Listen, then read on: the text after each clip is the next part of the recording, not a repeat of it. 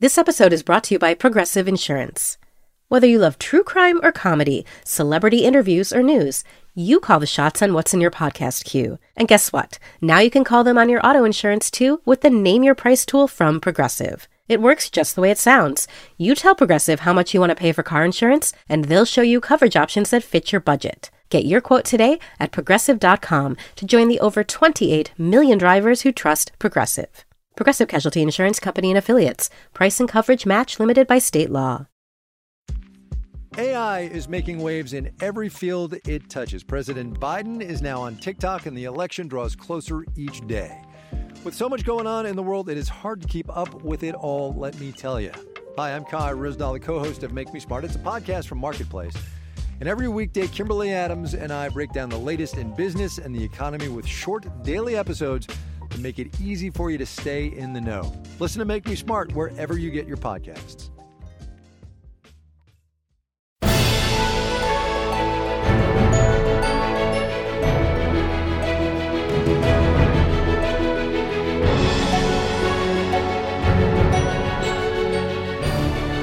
Hello and welcome to Little Gold Men, the award season podcast from Vanity Fair and Panoply that proves that award season really is a year-round event. I'm Katey Rich, the deputy editor of VanityFair.com, and I'm here with Vanity Fair's digital director, Mike Hogan. Hey, Katie. And Vanity Fair's film critic, Richard Lawson. Hello. This week, we are joined by a special guest and friend to all of us, Matt Patches, who is the senior entertainment editor of Thrillist, and he's embarked on a very specific project, which is keeping a list of the year's best movies throughout the entire year, not just at the very end of the year like most top tens. So if you thought that was hard, how is he managing to find anything worth seeing that came out in February? Believe it or not, he has, and will explain it to us. From there, we'll move on to a conversation about Richard Linklater's Everybody Wants Some, which is one of those spring releases that is really worth your time and which we have all managed to see, even though it is a dry spell for some of us seeing movies. Before we get started, though, I usually say this at the end of the show, but I wanted to say now that if you can rate us and review us on iTunes, it makes a very big difference for us in finding new listeners and getting attention, and hopefully you're enjoying this kind of off-season version of Oscar discussion, and we want other people to enjoy it too, so do leave those reviews if you can. I rebel.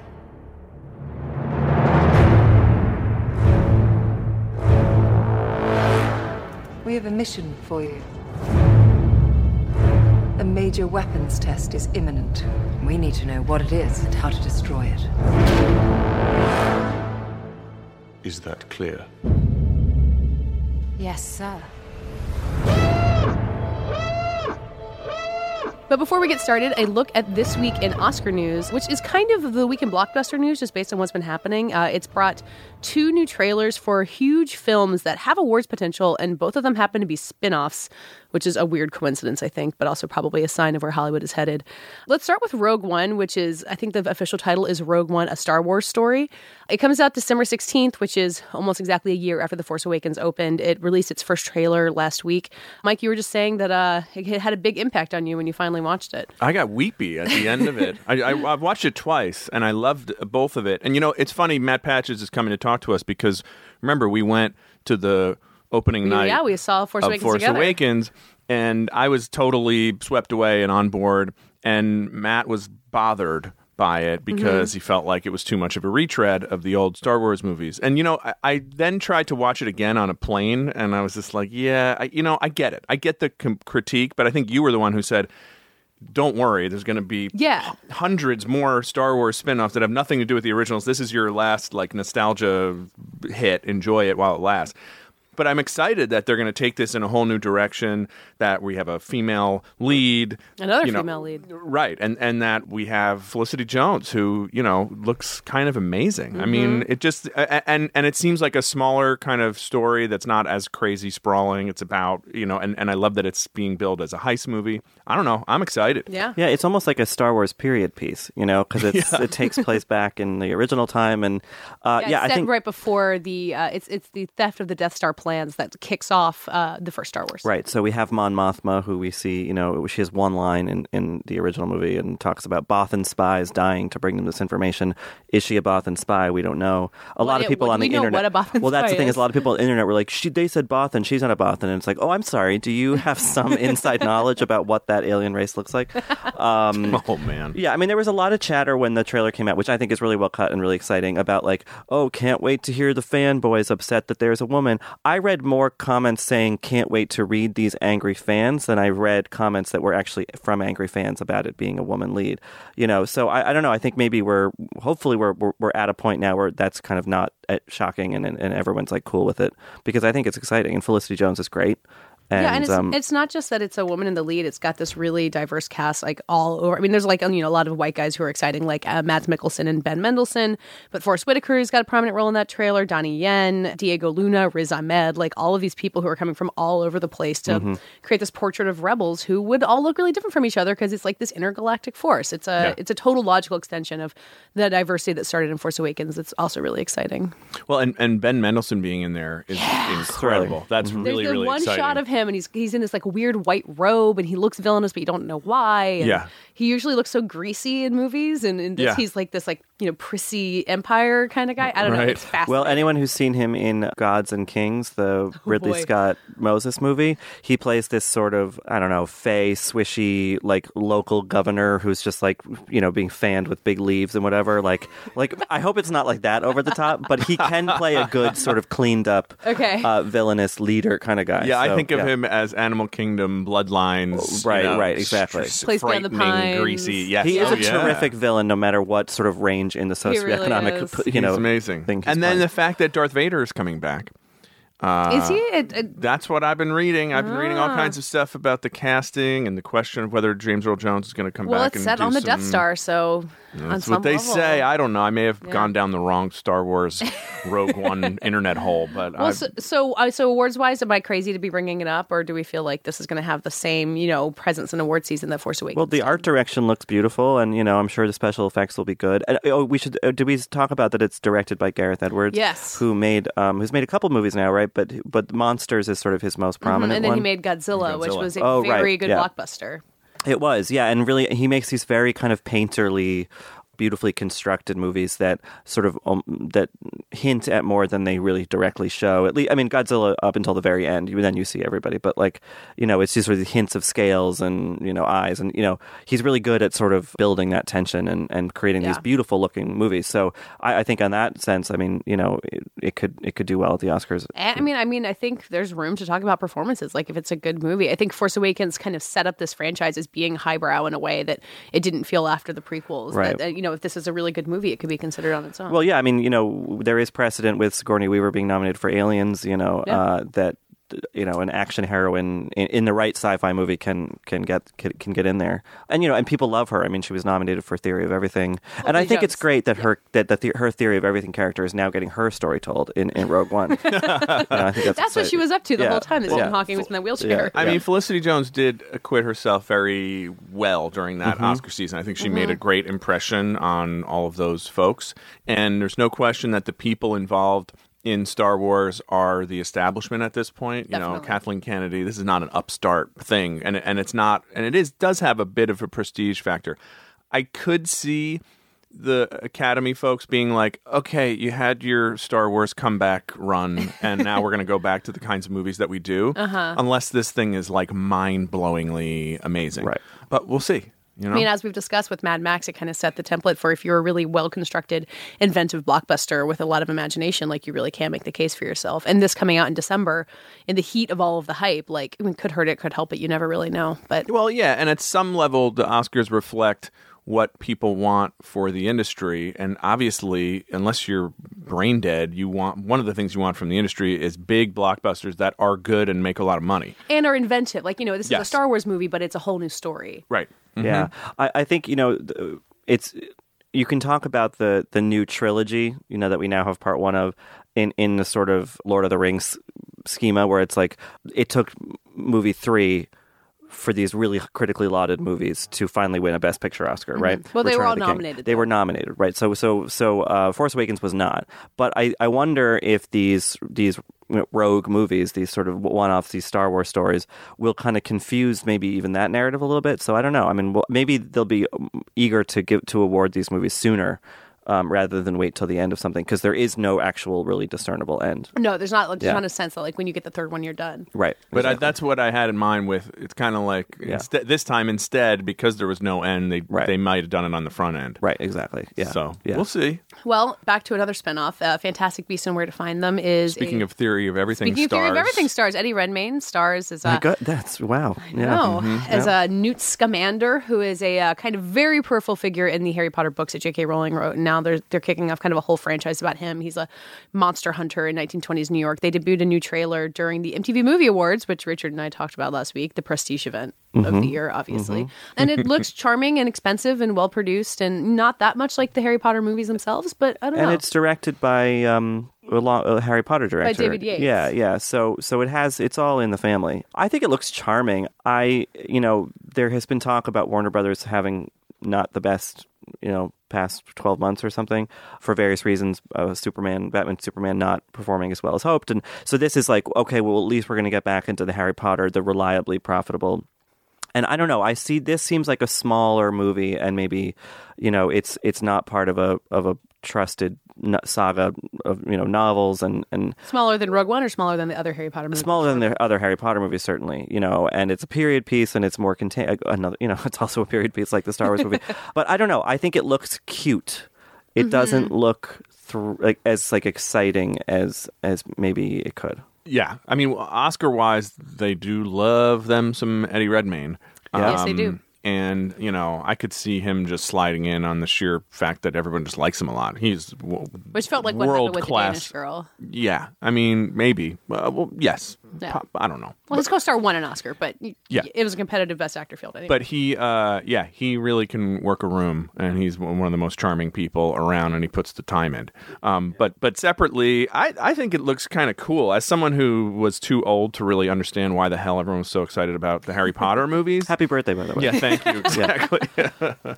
I think it looks fun. I like the idea of kind of revisiting J.K. Rowling's idea of New York in whatever period that's supposed to be, the kind of like 1920s. Yeah, and it's interesting. I as a devoted reader of the books, I don't believe she ever even mentions America at all. I don't think so either. So we have no context clues for what is going on in the United States in this world of wizards and muggles. Especially in the past. This is not. There's not a book that this is based on. It's based on a book that was like a book of like a kind of a textbook for Harry Potter and his friends, They released that book as like a side, but there was no narrative to it. It was just kind of like an encyclopedia. In so essence, Eddie Redmayne plays the author of this textbook about wild beasts. Exactly. Right. Okay. And I think, speaking of Redmayne again, I think something interesting about this is that, he's had obviously critical and award success in the past few years, but this is really in some ways his first test at the box office, as the lead of a big movie. Obviously he has the whole apparatus of Harry Potter behind him. I don't think there are going to be a bunch of kids going to see this because Eddie Redmayne's in it. But, I think it will be interesting to see him command a big sort of special effects project. He has been in one before, Jupiter Ascending, but he was the villain in that, and, that was not his movie.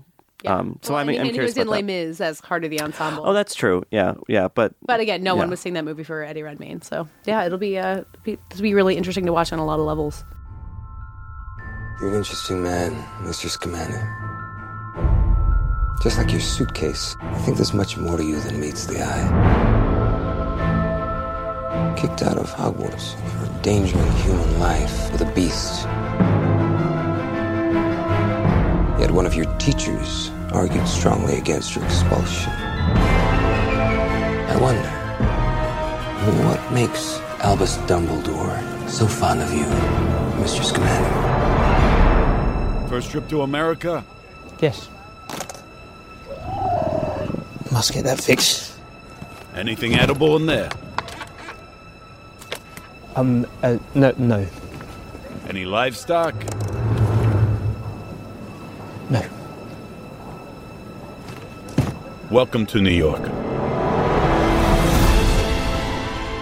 And now we'd like to welcome Matt Patches, who is the senior entertainment editor of Thrillist.com. And he's come up with a really simple solution to a very common question, especially at this time of year. What is the best movie of the year so far? Patches, what is your solution and why is this such a hard question to answer?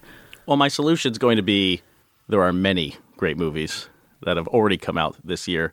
And I decided to publish a list. I published the list that everyone publishes at the end of the year now, because when are people actually going to see these movies or have a chance to see them in the way that they're meant to be seen? Now, when they're actually in theaters.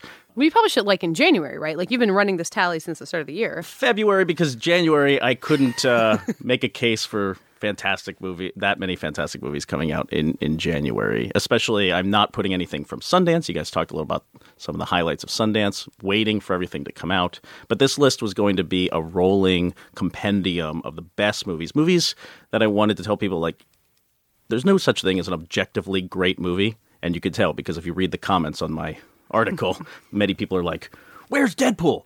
Who are you and why are you making the statement that these are great movies? Which is something that gets said on every top 10 list, always. Absolutely. Why are these the best? Well, Never on mine, because they always agree with me. We don't have comments Richard on our is website. the objective authority. Yeah. I wanted to collect the movies that I was seeing every year and chasing more movies than ever and trying to see more than I ever have before. And the ones that kind of were great, movies we walk out of the theater and say, I want everyone to be able to see this movie despite their tastes, despite what they consider great movies. I just think these are objectively great movies and provocative movies, and they come out this early. Our narratives, the narratives you guys talk about on this podcast, mostly concentrate on things that happen at the end of the year. And some things kind of carry on, marathon their way to the Oscars at the end. And I think we need to change the narrative by saying, yeah, these movies are great and they could be Oscar contenders by the end of the year if we still talk about them. The problem is we only talk about them at the end of the year when we're supposed to talk about the best movies of the year. So what if we talk about them now? How many movies have you seen this year to get this list of 11? Oh, too many movies. I mean, luckily, when you're part of the critical community, you can talk to people and find out the critics who are writing for esoteric film journals. What are the best movies that you're seeing? Because these guys, Jordan Hoffman. Jordan Hoffman, our colleague from The Guardian, is at the Lincoln Center every weekend seeing Romanian films out the wazoo. Yeah. I don't have an entire life to live. I have a life to live, and I can't see every single movie, but I can see the best movies that everybody is recommending to me. Ballpark, how many movies have you seen that have come out this year? I've probably seen 100 movies that have come out this year. And that's stuff you've seen at festivals too, right? Well, there are festival movies, but I'm not including these on the list No, yet. but like you saw something at Toronto last year that is coming out this year that you can put on your list or something like that, right? Yeah, have you seen 100 movies since You've January seen 100 1st? movies that have come out in 2016? I think I have. I didn't even know 100 movies have come out. I think it feels like I've seen 100 movies. And I've certainly, the list as it stands right now, I believe is 11 great movies. And if you see all the studio movies every weekend, not many of them are going to be great. So you can get to 100 pretty easily. 90% of the movies you've seen this year have been shit. Right. Pretty much. Yeah. I mean, that's the hardest thing, too. And when I'm talking to my boss about putting this list together, and considering the audience, too, do you want to publish a list that is a lot of foreign films that will alienate? I mean, that's when we talk about the comments, when we talk about introducing movies that no one's talking about into the stream and try and convince people to really go see great movies, you can scare them away by having, a dry Romanian comedy or a French art film. I think your number 2 is a Chinese movie. Yeah, number 2 is Mountains May Depart. Fantastic. What do these people want you to put experience. on here? Batman versus Deadpool. Superman? Well, they do Deadpool. want Deadpool. And Deadpool is tough because Deadpool is a good movie, actually. I laughed. I became my 8-year-old self and giggled through a lot of Deadpool, but I didn't love it. And I didn't walk out wanting to recommend it to everyone. And on Thrillist, we do a lot of recommendation. I've been trying to figure out how to combine the service of telling people what to see, which is not something a lot of critically minded people want to do because they want people to have their own opinions and be challenged. But I also want people to go out and see these movies. So then you have Zootopia next to The Wave, which is this fantastic action movie. Norwegian, right. And on this list, you'll find that I don't reference the country of origin very often because I don't want people to know that The Wave, which is taking the Roland Emmerich model and squeezing it down into a little Norwegian village, fantastic character work, really cool effects. I don't want to tell people it's from Norway. It's just a great movie. At some point, they're going to realize that Roar Uthog is not an American director, but that is a great action movie. To me, this looks like Force Majeure 2. Is that Force Majeure has a little more. It's a little more thematically challenging than The Wave. And I think the Avalanche in Force Majeure is not a big CGI creation. That's true. It's just kind of like this thing that happens in the background, basically. Yeah. It's like the story that the Force Majeure would have been if the Avalanche had actually tried to kill them. Right. So as this list grows, I'm curious, how do you think, what's the strategy going to be to be like, okay, I really like this movie, but is it number 4 or is it number 8? Right. I mean, how's that going to work? Well, I do think that, what's weird about ranking the movies as I go to is that on some level, there's the worst of the best. Right. And I think of ranking as a priority list. My number 1 is Everybody Wants Some, the Richard Linklater movie. You guys might be talking about it at some point. Number 2 is Mountains May Depart, a new film from Jia Zhangke, and it's amazing. A triptych of Chinese culture that has so much to do with what is happening in America right now. It's really, really wildly different movies, and I'm prioritizing them for people, basically. That's what I think of the ranking. Get to The Wave, which is number 11 at some point. It's on VOD. Maybe you'll catch it there. But if a movie pops at number 1 this week, and I'm hoping people come back to this article each week, and that's how we're kind of promoting it and structuring it. Here's a new entry. People will get to the theaters. We're trying to gamify it on some level. The excitement of new movies, great movies that are actually happening right now. I think people feel the need to go see whatever the studios tell them on a given weekend. Everyone had to go see Batman v Superman because it's an event film, right? But there's so much else out there. If you want to see, there cannot be a narrative about there are no good movies for adults. There are no good movies for film lovers. There are always good movies, and here they are. I have an idea for gamifying this. Yeah. You tell people, if you see 3 of these foreign-sounding movies and prove it, I will add Deadpool to the list. It's about ethics in film. Champion Ryan Reynolds for best actor. Take a photo of your stub from Mountains May Depart.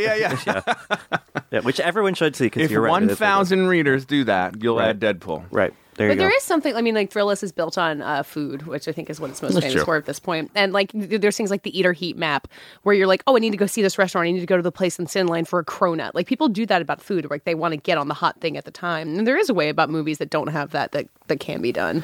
Yeah, and you want to turn people into tastemakers too, right? We want, everybody listening to this podcast to go off and exalt these movies and tell their friends. I want people to see Krisha, this small A24 movie. American. It's an American film. It's basically like Terrence Malick took his camera to Thanksgiving dinner and watched it all go down. And if that's not on the poster, it needs to be starting now. Our own Krista Smith was on the South by Southwest jury that awarded it its award. Yeah. It is an incredible, tiny little movie, but won an Independent Spirit Award last year. So I don't really know how the Independent Spirit Award windows work. Right. Because it just came out in March, and it still won the Cassavetes Award. It'll be a little Goldman investigation at some point. Yes, please. Yeah. What are the actual windows for these awards? Because, I guess it's out of contention for this year. Well, maybe not for the Oscars. Right. Who knows? Yeah. But it's totally...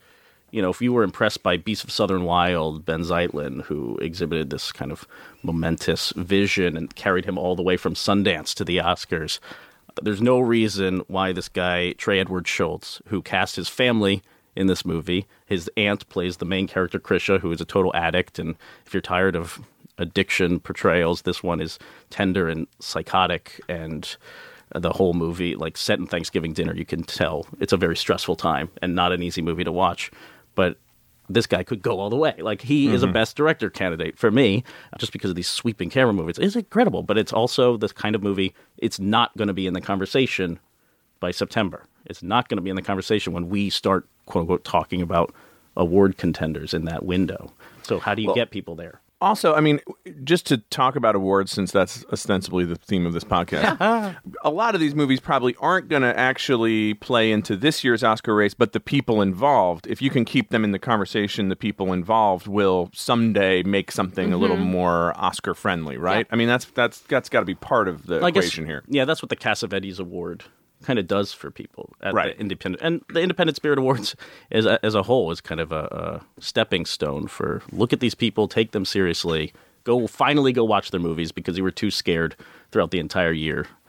They will alienate you. They are horrifying, or they are so romantic, and you'll be drunk by the end. You were scared to see these non-studio movies. Go see them. So the sequence is you make it onto Matt's list in April. Yeah. Next year you make an Oscar movie, and then the year after that you're in a Star Wars or Harry Potter franchise spin-off. Mm-hmm. Now finally get paid. Now this list sounds like a curse. A 3-step path to riches. As set out by if you were Matt getting Patches. as rich as these people are in these spin-offs, this would be a great marketing there could move. be a payola model here for you too, if you think about it. Right. Yeah, well, Marvel's paying me to diss Batman, not Batman v Superman, not including it, so I'm making loads. But I should say, too, that this, when I'm talking about the best movies of the year, I'm talking about 10 Cloverfield Lane. Yeah. I'm talking about, putting that... Yeah, Zootopia's up here. Yeah, against some of these more esoteric, quote-unquote, films. And 10 Cloverfield Lane, expertly directed, but does that kind of movie stand a chance for Best Original Screenplay by the end of the year? Are we still talking about it by then? Are we remembering how good it is? I think that's the hardest part about talking about the best movies of a given year, because you forget. Memory is tough. So, part of this is almost like journaling to remember what is great. Yeah. Mm-hmm. Yeah. And calling it great when you see it. I know that I've certainly, when I've worked on a top 10 of the year list, I've had to go back and read reviews that I wrote, in March or April and be like, oh, I actually did like that movie. Right. Because your opinion sort of changes, or you kind of forget how you felt about it. So I like this. And one thing I do like also about this list is the idea of the repetition, is that if I'm going to go back and look at a new entry, in week 6 of the project or week 10 of the project, I'm going to be reminded of the movies that have been on there since the beginning. So I'll keep seeing that name. I'll keep seeing Krisha. I'll keep seeing Zootopia, whatever it is. And so hopefully these movies will kind of burrow their way into people's heads, right? And it'll become part of their consciousness, and maybe eventually they'll go see them. And I think that's where the ranking helps me, too, as someone who wants to convey, what is great to people, and what, Mike and the rest of you guys, do you feel that the work you do about telling people about movies changes the narrative of the Oscars? On some level, I think it does, because we are talking about narrative over and over and over again, and we're talking about them like a horse race, and it becomes an actual horse race because of that. It doesn't start necessarily with the narratives. It starts with us believing in the narratives. So can you change the game by believing in a narrative now? Are you asking me? I don't know. I think it's. What's your power? I have no power, but I'm pretty sure that the voters don't pay any attention to us. But I think that the press. I don't think that's the publicists and the press people do. The publicists, who are the people who put the movies in front of the voters, pay attention to what we say. Which it's a very. We should say we mean we as a general. Yeah, not just us. Not us specifically. Yeah. Right. Writers in general. When you go to festivals like Toronto or even Tribeca, which is happening this week, they are paying attention to what you say, so they can sell the movie or promote the movie or put your quote on the DVD box or put the laurels on it. It's all part of a system that starts now with lists like yours. So it's a slow process, but eventually your attention to Krisha could lead A24 to say, oh, maybe we will send DVDs of this. That's there's no question that by championing the hell out of something, you can at least make the people involved in it think maybe we have a chance and we should invest in this. I think that's true. And if you give them all these quotes here for their screeners, that's for true. their, they'll take it whether or not that gives it no, to but them. in other words, by writing this, you're giving it to them. You're starting the framing process. I don't mean it that way, Matt. But that's the you celebrate a movie and then it kind of becomes part of this vicious system of awards campaigns. But then the dark side of this is going to be when you find a new number one. Get ready for the cranky email from Richard Linklater team, and if that happens to you 7 times this year, it's going to be... That's kind of already happened, and I feel a little bad because, I won't name names, but one studio... Ethan and Joel Coen. Yeah, they were tweeting all about it on the Coen Twitter account. Those Zootopia bastards. Yeah. Just... One of the smaller studios representing one of these films tweeted about the movie, being number whatever on the list, and then by that week when they had tweeted it, they were looking at something old because it had kind of down. Well, that's tricky. But I mean, it's all best movies of the year. But that's an important thing. That is an important thing for them to understand. Is if they go around saying number one on Thrillist lists, like that's subject to change because this thing is a living document. Yeah, and we're all people. Like your opinion, like Richard was saying, like your opinion changes from March to November. Right, but you know how publicists think. They want to inscribe that forever on the top of the DVD box. Yeah. Well, I'm glad that this list is at least incepting you, Mike, because now you want to see Creative Control, which is a movie you probably have not talked about on this podcast at all. We have not. There's a lot of stuff I want to see on here. Played it, perfectly honest, and won awards at South by Southwest. How many of the movies on your list are on VOD now? I would say half of them. All of them are almost. There's only one film that I don't think you can watch is in limbo, released limbo right now, which is Philip Garrel's really arty French romance film, In the Shadow of Women, which played for a very limited time. Well, it says Mountains May Depart is in limbo too. Is that wrong? Do you have an intern updating these where you can see? Yes, I do have an intern. My soul, Uh-huh. is the intern constantly updating this. But I'm pretty good. We do it every week, and so this week is going to have some new additions, actually. I'm very excited. Oh, yeah? They're going to be up by the time this podcast goes out? That is the hope. But new releases, the Green Room, another A24 I'm dying to see that, release from Jeremy Solianet. He did Blue Ruin, which is this taut little thriller. And Green Room is an extravaganza of violence and punk rock and is not an Oscar movie on any level. I'm trying to think of what awards show would actually consider it. Independent Spirit? No.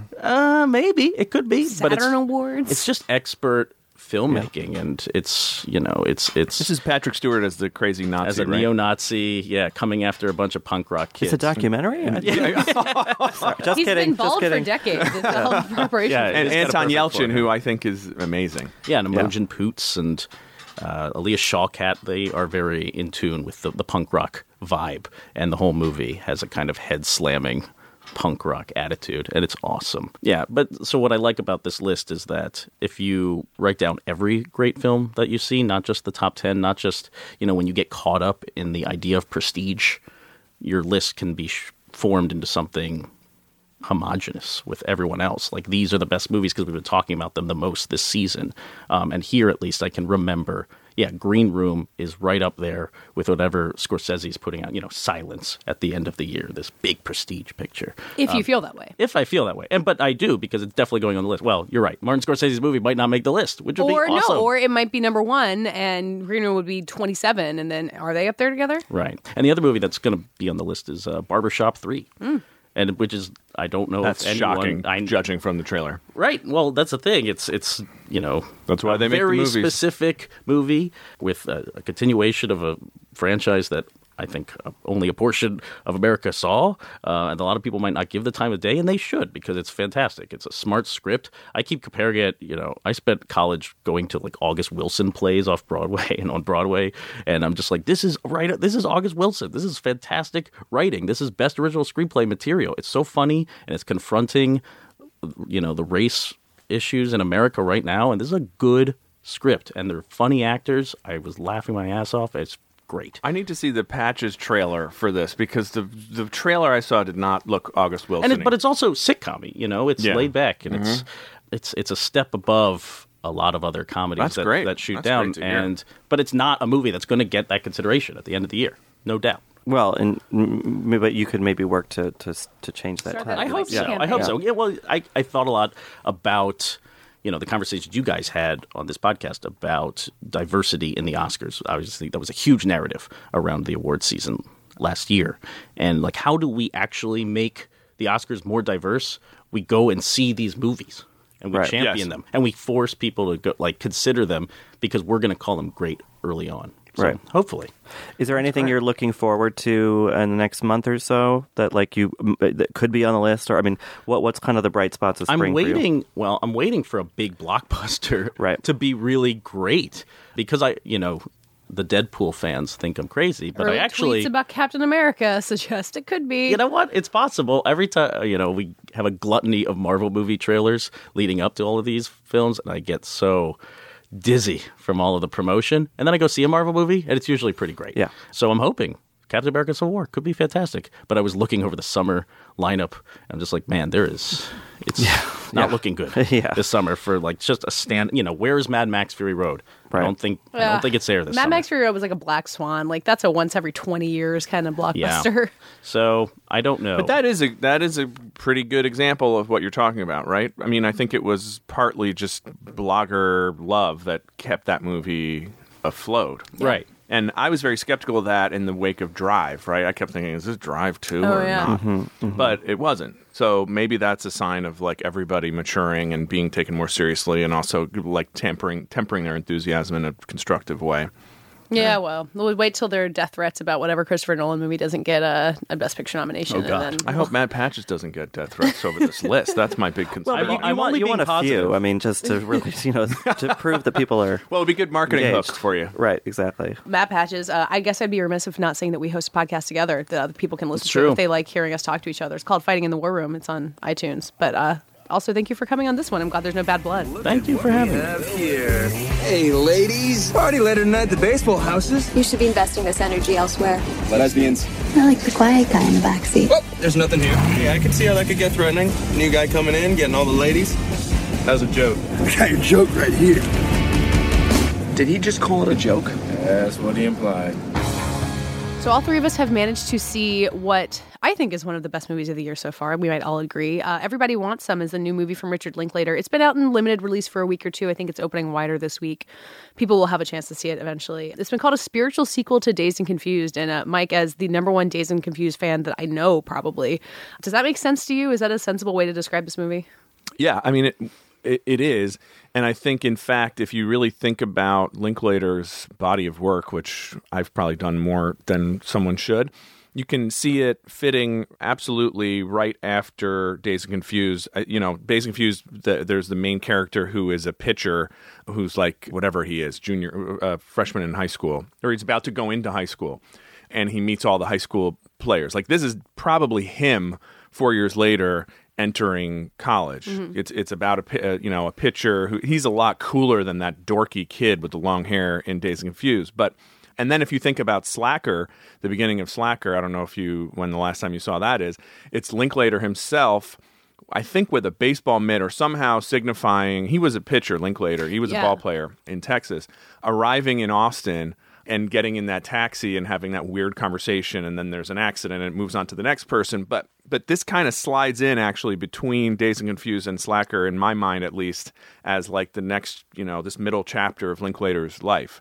And you kind of see that this was like a wild, fun chapter that probably influenced Dazed and Confused too, because it's all about a guy arriving at college and immediately getting taken in by this group of fellow baseball players. He's on the baseball team. He's on the baseball team, and their crazy fraternity house that they have in Austin. And and so then the film, it's only after you finish it that you think, oh, okay, we just got a tour of adolescent, college age social groups circa 1980, right? So you get to see the punks, you get to see the jocks, you get to see the performing arts people. There's disco, there's like that Cotton Eye Joe country bar, hick bar thing, and so it's kind of like this tour, and then he's got in the background this theme about finding your own thing and not worrying about what you're supposed to do, which is very Linklater and why I love him. One of the reasons, but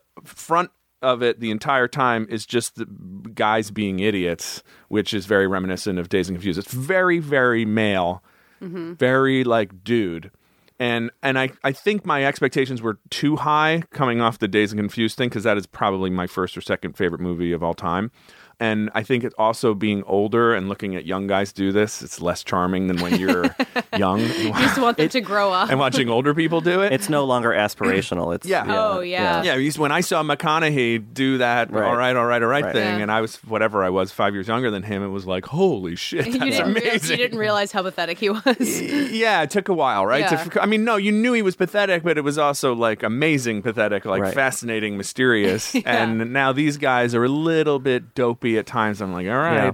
But I think so. There was a few cringy moments for me, but overall, I thought it was really good. Yeah, and I think those cringy moments, in some ways, have more to do with the time when the movie was made than anything else. Because Dazed and Confused, that's 93 thereabouts, 94. Sounds right. And there wasn't quite the same appetite or style then for really raunchy humor, sort of elevated sex talk in the way that there is now. And so I think a lot of the stuff to me that plays as cringy, I don't want to speak for you, Mike, or you, Katey, but for me, I thought some of the sort of like the really like blue kind of dirty raunchy banter was a little over the top in a way that I think the Dazed and Confused exhibits like a real naturalism for the way that kids talk. They like to shock each other, but it's not so kind of operatic in the the way they talk about sex and things like that. So that felt kind of particularly modern about Everybody Wants Some.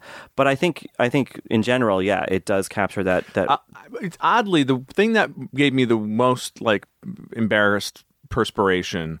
And it was early on, and I ended up settling into the movie more, was when they all sang Rapper's Delight together in the car. And I just thought, I don't know, there's some, first of all, they understandably probably he just doesn't even address what would have presumably been more complicated racial dynamics there's with the one black player on the team. But for all of them to be like unselfconsciously, I'm sure that happened knowing Linklater, like I'm sure that was real, but it was just, I don't know, for me to watch a bunch of 25-year-old actors do Rapper's Delight for like way too long, I was just like, oh. But eventually, I think the charmingness of it takes over for the most part for me. Yeah, and I think also, I mean, I'm a huge Dazed and Confused fan. That was a very touchstone movie for me as a kid. And one thing I love about that movie is that it is this kind of anthropological kind of ramble. I mean, we do spend time with Wiley Wiggins as the soon-to-be freshman baseball player. We do spend time with one of the London brothers, I can never remember which, Jason or Jeremy, as this sort of football star who, and all his friends. But we also spend time with the stoners. We also spend time with the girls, and we also, the nerds, and, it's kind of a nice kind of panorama of lives. Everybody Wants Some focuses more intensely on just one group, and I think that that's fine because in college you tend to sort of find your tribe and stick with them, at least, especially in the early days. But I think the movie loses some of its kind of wisdom in not and has to kind of pump things up a little bit just to keep people engaged than they would if it was a little bit more like of a kind of Altman-esque. Yeah, there's definitely like a wisdom factor that I think, people kind of come into it and kind of wonder, like, what have I learned? What has changed? Like, it takes place over the course of a weekend, so you're not really getting a change out of these characters. It's not like our hero, whose name I can't remember now. Jake. Who, it's not like he gets to the end of the week and he's like met a girl and talked to her, but like that's kind of about all that's happened. But I like the anthropological study element of it, that we're spending time with these guys. And I think, Richard, you and I talked about this briefly, that it's like very like dude and very straight white macho world. But I find it very appealing in a way that I don't in a lot of movies that do that and kind of seem less aware that they're presenting this exclusively white male world, that these guys are kind of in their own bubble and they're dumb, but they're cute to each other and also mean to each other, and there's an appeal in kind of just getting to be a fly on the wall of this world that like I personally didn't I didn't go to a college like this one, like I didn't really know guys like this, but I do feel like I know guys like this at the same time. Well, they're not necessarily dumb, which is one of the interesting things. And one character is definitely dumb, played by Temple Baker. He's the one who's like, cats shouldn't be in the refrigerator, which is possibly, I was on the lookout for like, are there lines that we're going to remember forever? And he's that was probably like one of them. The most southern preppy looking of them. Like he looks like he kind of like walked right out of fraternity rush week in his like polo shirt. Yeah, he has like a head like a fist, and but then there's Glenn Powell, whose character is very, very kind of witty and thoughtful and talks about like, people in this group are probably about as smart or dumb as people in any other group. Sure. And even the kind of main character, you can see that's your Linklater stand-in. This is a guy who's like, he's a star pitcher, but he's also very thoughtful and perceptive and like will go along with the nonsense, but also kind of sees through it. But I think the Glenn Powell character was also a little bit challenging for me, and it may be in a good way, because he was so not. I was having a hard time believing him early on, because he was just so like loquacious and funny and brilliant, and I was just thought I think peer pressure would have prevented him from acting quite like this, right? You know, from what I know about hetero male peer pressure in college, you can't, you know. But I don't know. But by the end of it, I bought it. It was early on. I was just thought, ooh, I don't know. Yeah, I think that one thing that Linklater doesn't do, even when he's kind of in this movie and in others, when he's showing these kind of fratty kind of. They're funny, but they're kind of asses too. Is that he doesn't?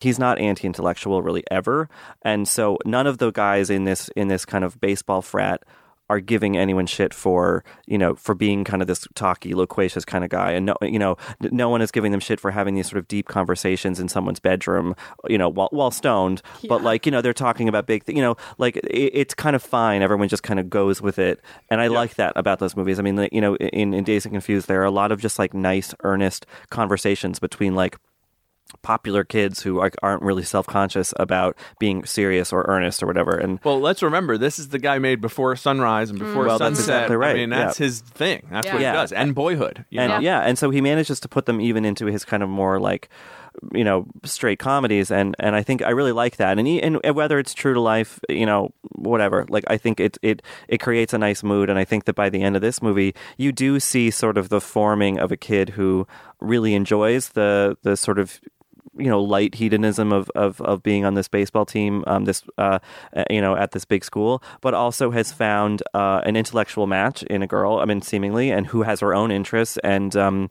seems to be becoming more of himself rather than sort of an archetype of a jock or whatever. And I think he's that's very nice. similar to the Jason London character in Dazed and Confused too. I think those are all Linklater. Wiley Wiggins, Jason London, Blake Jenner in this movie playing Jake. By the way, you guys, Katey, you went to Wesleyan. Mm-hmm. Was that performing arts party? Is that what you guys got up to? Because I don't know. It looked very expensive for a college party. It was very well decorated, and there was a lot going on. I saw it with Kia, and he was like, "You were in theater in college." I went to Fordham. I was like, "We just did what these guys did. We just drank and made fun of each other. There was no costumes at the parties." There were definitely weird arty parties, and the idea of someone doing a play in the middle of a party. I was just like, "Yeah, that really, wow. Yeah, I can totally see sounds doing miserable. that, but not nearly as elaborate. I mean, all of that is made with costumes and everything. She's got this great Alice in Wonderland costume, but I like the way that it dives into that and shows her world and has her in this concert, in this play in the middle of a party that's so different from the party we saw at the baseball frat. And I think there's some valid criticisms of how the role of women in this movie, even to the extent that it's focused on these guys, when women do come into the picture, they're not always treated as well-rounded as they could be. Not really. Yeah, but I think the way that the Zoe Deutsch's character, that it goes into her world in this really authentic way and curious way, speaks really well of. And the guys are kind of into it. Yeah, they are. I was a theater major at Boston College, another Jesuit school. We went to. There were a lot of theme parties, but they were just theme parties in someone's dorm room. Yeah, exactly. They weren't right. But yeah, no, I think you're right, Katey. I walked out of it kind of feeling I wish there had been a female character who had a little bit more. But then I thought about it. Sleep with the guys. Yeah, that was, right. All the female characters who get noticed do hook up with these guys. Right. But then at the same time, I was thinking, think about perspective. I was a freshman in college and I lived in a dorm with all guys, and they were sort of tribal and just knew each other. And unfortunately, it didn't stay this way. But at first, the women that they knew were sort of these entities that either they slept with or didn't. And it feels bad saying it, but that was sort of true. And so I believe that at least. Yeah. And I think it's presented as a starting off point for at least our lead character, played very appealingly, I thought, by Blake Jenner, to sort of become more of a full person. I think. What do we think of the title? Because it plays into this concept, right? Mm-hmm. It's basically everybody's horny. Everybody wants to, and right. And so part of it is a tour of how different social groups figure out how to get laid, right? That's basically the movie. At the punk show where they're all just thrashing themselves against each other, and eventually you're going to hook up with someone who you knocked down on the floor. Right. Mating rituals of the 1980, adolescent. Yeah. But no, I think that there is, with almost all of his movies, a slightly deeper philosophical kind of existential hook to that title. I think it's about people. There's a lot of people kind of grappling with the way they feel about the world and about life and stuff like that. And I think that I think that the sum that everybody wants, there's something else a little bit, an undercurrent there that I like. Yeah. And that's what I tend to hook into on his movies. Yeah, and the appealing nature of them setting it the first weekend of college when, like, you're not just moving in and, like, finding new people. You're, like, really, like, being like, who am I going to You're be? starting your life, as corny as that sounds. Yeah, you really are. And, like, you look back at yourself and you're like, you weren't really capable of processing how important that was then. And these characters aren't either, but you feel the tenderness toward them being like, oh, just, do it, make a good decision, like, become the right person who you are going to be. And I like that element of the title too. It's very Linklater to have that compressed time frame too. I mean, obviously we've seen that a lot. Yeah, his last movie was the opposite, but right. Yeah, it's an interesting. To play with time to set a thing, and from the beginning you get like, all right, 3 days until classes start. Last thing that I think we need to talk about is the crazy pitcher. Who is that guy? Oh my god, amazing. That felt really tonally different. Like it felt like a Michael Showalter character out of Wet Hot American Summer. Even looked like one. I think that was what made me think of it. That guy, he felt really. It's also funny that a different character is revealed as being 30 years old secretly. Right, because that guy was felt definitely like 30. Yeah, egregious. I don't know. That one felt like a weird tonal misstep to me. Justin Street is his name, is the actor's name. I totally bought it. I was along for the ride with that. I thought that this movie is a sort of a mix of Dazed and Confused and School of Rock and Bad News Bears. Like, and I think that middle ground strikes a somewhat awkward chord sometimes, but all told. Oh, and I should mention for certain listeners, there's a lot of like cute guys in baseball pants in this movie. Yes. So Kyle MacLachlan, and mustaches. No, Kyle Buchanan wrote a whole thing about how it's like the gayest movie he's ever seen. Yeah, I get where he's coming from. I sort of half agree, I would say. But yeah. Just real quick before is both of your favorite Linklater movie Dazed and Confused? Like, is that the one? Yeah. I mean, I think that's the one I've seen the most, and it's like that's my comfort food of his movies. But I think that the end of Before Sunset, the second movie in that trilogy, is the best movie ending of all time. So I think that's probably my favorite of his. I just want an excuse to mention Bernie, which is a movie I love. Oh, that's a great movie. It's just funny that you say the word Bernie now, and it has a whole different meaning. Also, I really think people don't see Slacker anymore, and it's worth going back and watching. I watched it again. That was his first movie, right? Yes, and I remember seeing it in the theater when it came out and just being like, oh my God, like head blown off. But I went back and watched it about a year ago, and it holds up, and it's the kind of camcorder version of this world, or the next phase. Like after you leave college, you go through that frat thing. Like, what do you do next? This freaky recession crushed thing in Austin. It's so good. It's just totally worth watching. What a great feeling to see a movie have your head blown off, and then that director goes on to have a great career that follows up on that. Yeah. You were there from the start. So you're a freshman, right? Yeah. So tell me, man, how's this year's crop of freshman chicks looking? What, you're gonna end up in jail sometime really soon, I know that. Fact. No, man. No, man, I tell you. Yeah. That's what I love about these high school girls, man. I get older, they stay the same age. And now we'll close with a chance to rewrite recent history in honor of the director of Everybody Wants Some, Richard Linklater. If we were in charge of the 2014 Oscars, where Linklater was nominated for Best Director, who would have won that category? Just as a refresher, the nominees were Alejandro Iñárritu, who directed Birdman and won, Wes Anderson, The Grand Budapest Hotel, Richard Linklater of Boyhood, Bennett Miller of Foxcatcher, and Morton Tildum of The Imitation Game. Is this we were all Team Boyhood at the time, I think. Is this an obvious Linklater sweep? Yes. I would say so. Part of me, though, I think that Wes Anderson, it's not my favorite of his movies, but I think that he's obviously made a lot of great movies and has contributed a lot to cinema as we know it, so I would have been perfectly happy with that win too. Yeah, I feel like either a Linklater or Anderson win that year would have been a great, like, here's for the indie guys who have been making these Texans who have been making movies in their own way for a really long time. And also with Iñárritu having just won another statue, you really look at that and you're like, how can we fix one of these? And Birdman it's prodigiously directed. I mean, it's a huge accomplishment. Yeah, that movie's problem is its screenplay. We're not going to get into that. And the random nominee here is Tildum for The Imitation Game. Indeed. That was probably Power of Harvey.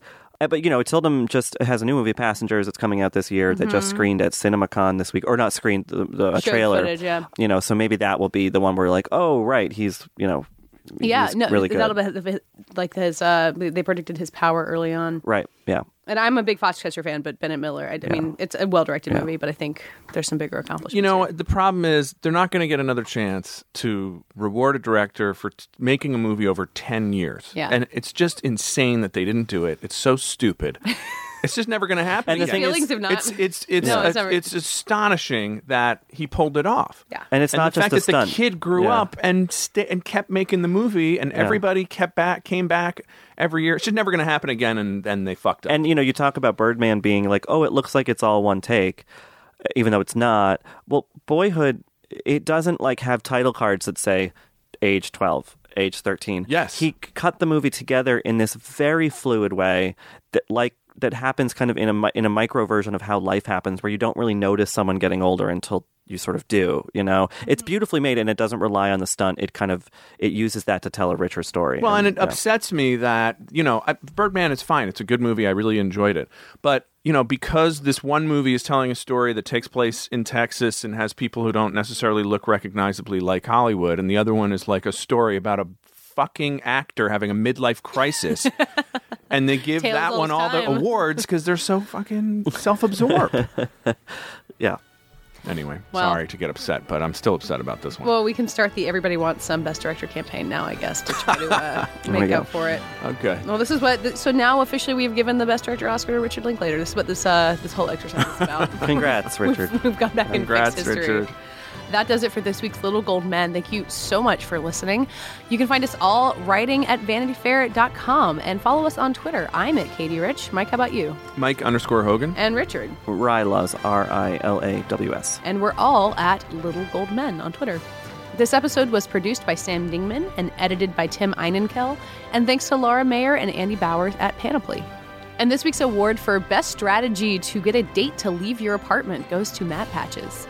You can scare them away by having, a dry Romanian comedy.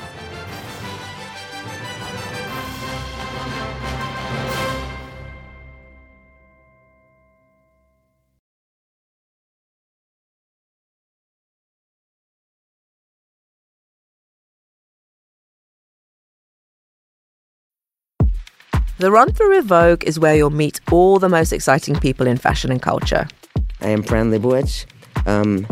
Who should be the mayor of New York? We all support that. Yeah, we support that. Very nice. Nikki. Yes. It's been really great being in this beautiful pink room. All right, Usher, can you hear us? I can hear you. All right. Can you hear me? We can. We can. All right, here we are. On the podcast, you'll learn how Vogue really works. Sometimes we'll come in for a second or even third run through until we are AWOC. Can you tell us what AWOC means? It means AWOK, Anna Winter okay.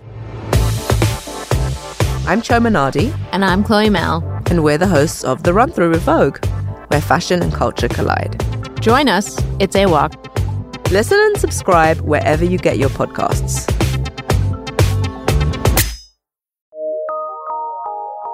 From PRX.